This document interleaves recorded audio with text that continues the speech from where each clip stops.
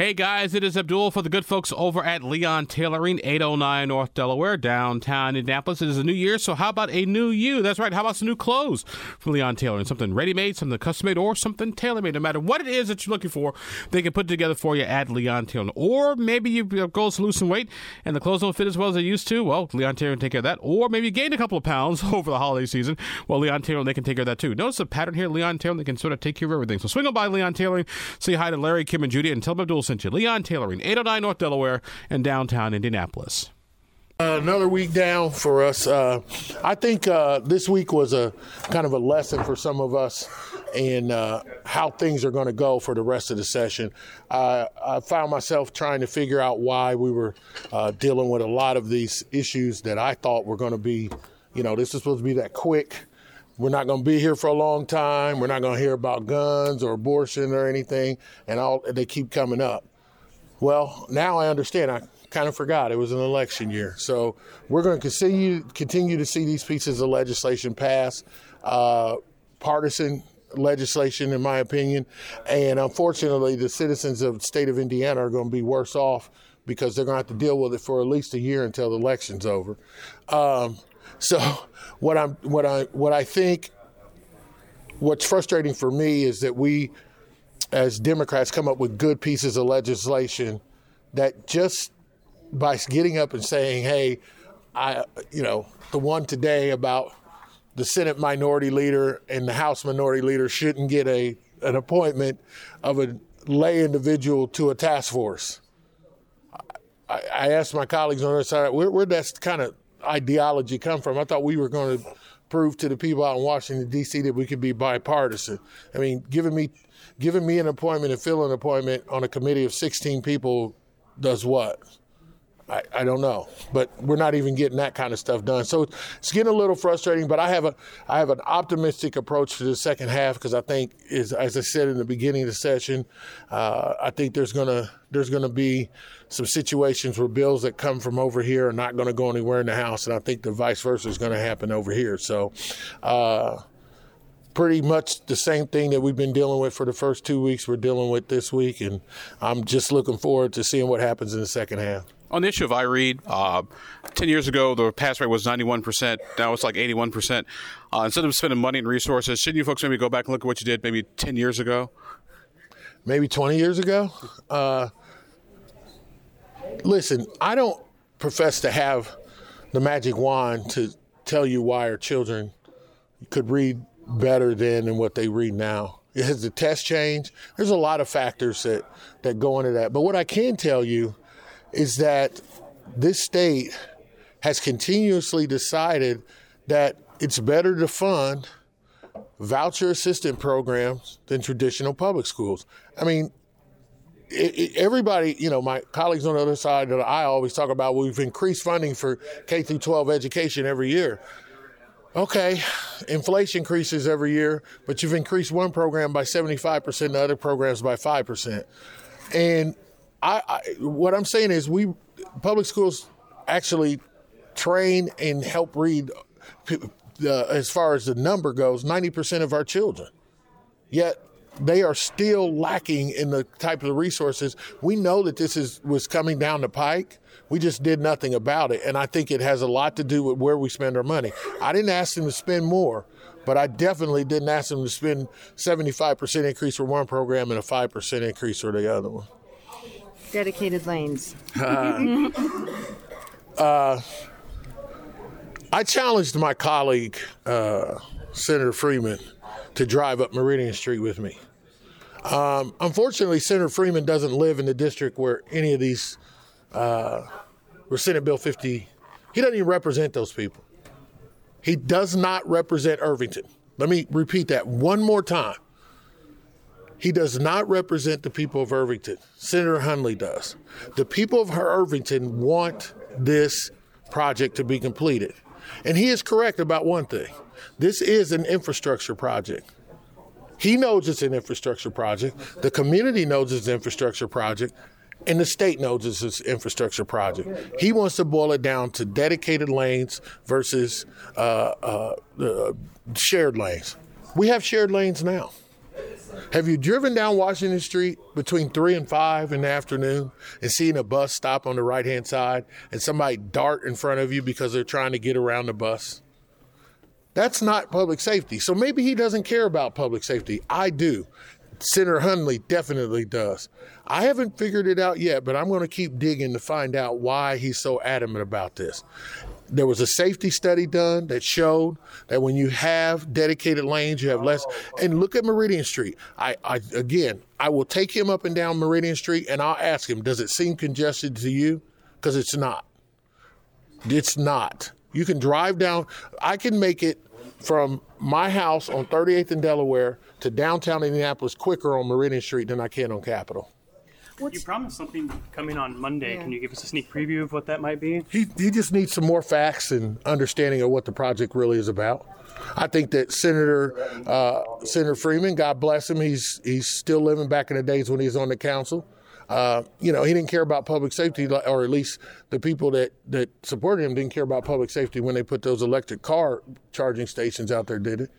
Right in the lane with the buses.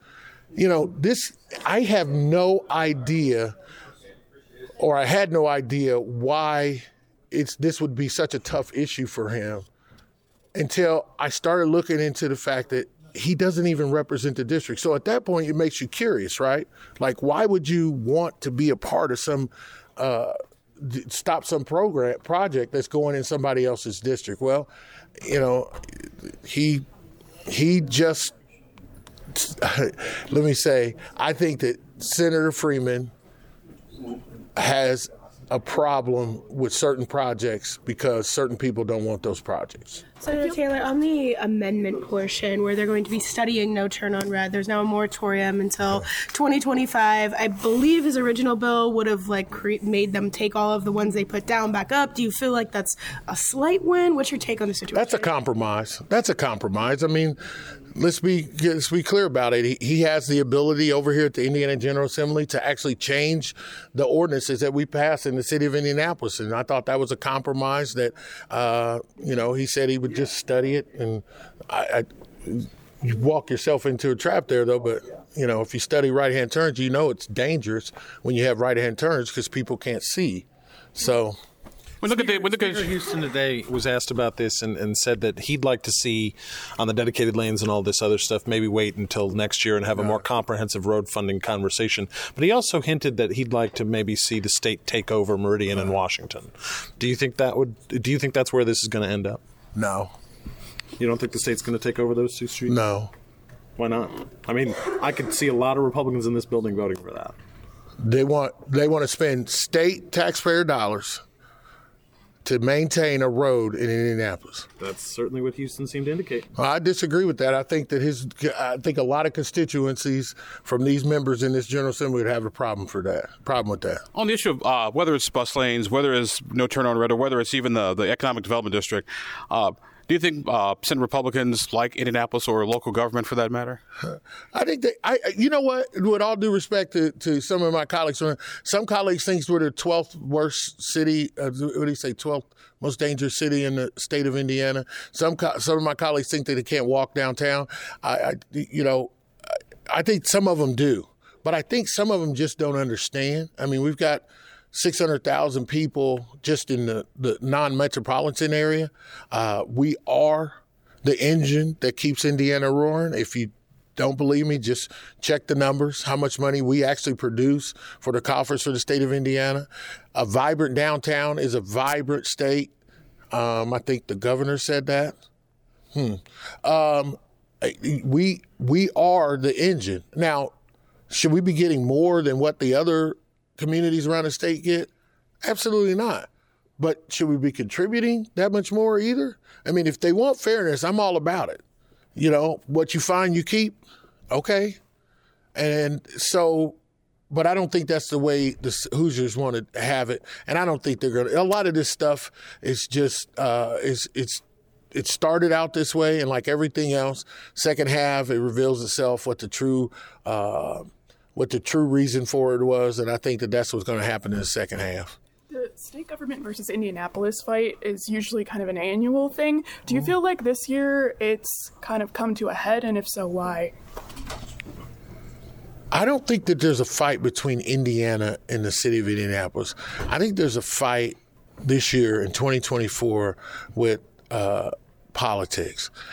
Listen, I was talking to a former colleague of mine about this the other day, and he asked me a question about whether or not I would meet with Jim Banks, right? Jim came in with me and Senator Yoder, there was quite a few of us. The guy who ran in Marion, that was Congressman Stutzman, Marlin. And I said to him, what happened? What happened to him in D.C.? Because, quite frankly, it's not dangerous for me to meet with Jim Banks. It's dangerous for Jim Banks to meet with me.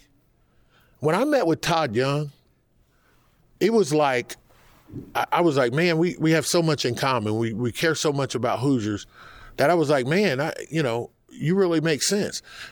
Dick Lugar was the senator for everybody. It didn't matter if you were Democrat, Republican. Julia Carson had the same thing. When there was a presidential inauguration and the Republican won, Julia Carson gave her tickets to Republicans.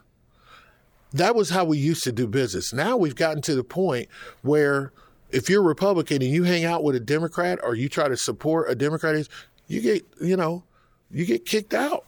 And I think that's what we're seeing. This is a polarizing election. We're going to see it play out. It's got several states that are going through, and I think these guys are trying to protect their turf so that they don't have primary challenges. I mean, listen, some of the bills that I'm seeing from some of these legislators, it's just like, wow, are you just going for your third House meeting, or are you really trying to get this passed? Speaking of politics, any thoughts on what's going on down south with Jamey Noel, former Clark County chairman? Nope. Don't know anything about the guy. I just wish you the best of luck. And hopefully, that was a lot of money, though. I mean, $5 million. Yeah, $5 million is a lot of money. Back to what you were just speaking about when it comes to how it seems like things have changed. Do you feel like that's coming from any leadership, or where do you feel like that's coming from? No, I think that's coming from fear. I mean, listen, there's no doubt that when you go through a process like they have to go through in their primaries, seeing who can go farthest right, that's a scary proposition, man. I mean, some of the things that they have to do and they have to vote on or propose, I mean, it just, there's a legislator who's proposing not being able to transport people to the polls for free. And his reason is because they don't want one city to have a different advantage than another city in voting. Okay. Where did that come from? I mean, that's been consistent. I mean, so Marion County, we get what Hamilton County gets, we get what Hancock County. Those are the types of things that just kind of make me say, And then we have legislation that wants to decide whether or not, universities can actually teach diversity and changing names from minority to underrepresented people. I mean, this is all about primaries, and if we started this session after May, I don't think you would see those bills. The Senate Commerce Committee today and Technology Committee today passed a bill on the IDC, oversight measures of like land disclosures over 100 acres and adding two lawmakers. Who gets to appoint those lawmakers? Speaker and Senate President. Oh. Yeah. Okay. Just two. But those particular oversight measures or oversight of the IDC in general, do you think that measure goes far enough, basically? Let me make it very clear. No, because they don't have anyone appointed by the Senate Minority Leader and the House Minority Leader. This is the kind of stuff, this is the kind of rhetoric that gets things in trouble. Now, I believe that we should have some oversight or at least have some knowledge of what's going on. As a matter of fact, our caucus has met with the IADC recently. So we have some information that we never had before. But when you leave the minority group out, that actually sends a message that only they should have knowledge of what's going on at the IADC. And I have no idea why that's happened. I actually asked the author about it. Hopefully we can get some amendments on the floor. We'll see again why they would leave me and Phil out of the discussion when it comes to having appointments to that. And they're non-voting members, by the way. So what's the damage by having us at the table? Maybe it's because we're on the menu. Yeah, there's also land notification, like telling the county or the municipality when they're going to buy more than 100 acres before they actually close on the purchase. How about 1 acre? When I was working at the Department of Commerce, we never took down land. But this body authorized them to have a land acquisition fund and a deal closing fund. Now, from what we were told, when they buy the land, they have an agreement with the company that if the company comes, the company will buy the land back. But I asked the question about what if the company doesn't come? Then is the state in the real estate business? I still don't have an answer. I don't know why we would want to think about. They say it's to help the deals close quicker. It's because companies don't want to deal with 16 landowners and blah, blah, blah. Well, listen, I used to do economic development, okay? One of the largest projects we've ever had in the state of Indiana, actually myself and Eric over in the fiscal analyst for the House Democrats worked on the Toyota project. I get it. But there were ways, if we could come up with creative ways back in the late 90s to fix that issue with timing, I'm sure they can too. I think this was about taking down land that they knew, or at least that they anticipated is going to be on the market. I think, however, it's going to backfire if one of those companies ever decides to pull out, because we should not be in the real estate business. I wanted to ask you more about the politics thing that you referenced to Brittany's question earlier about dedicated lanes and whatnot. A lot of the people who support things like the downtown economic district and the dedicated lanes are themselves Republicans. I agree. It isn't just Democrats. So how do you square that? Well, I'm talking about in this body. See, because when you want to talk about a city, right, this is about his ability to actually get the bill heard and get the bill out of committee and get on the floor and discuss it.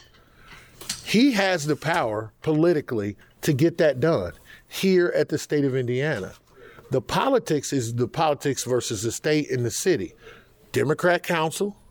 He used to serve in the Republican minority for the majority for a few years, don't forget, but in the minority, and then he comes over here as in the supermajority. So, of course, it's politics.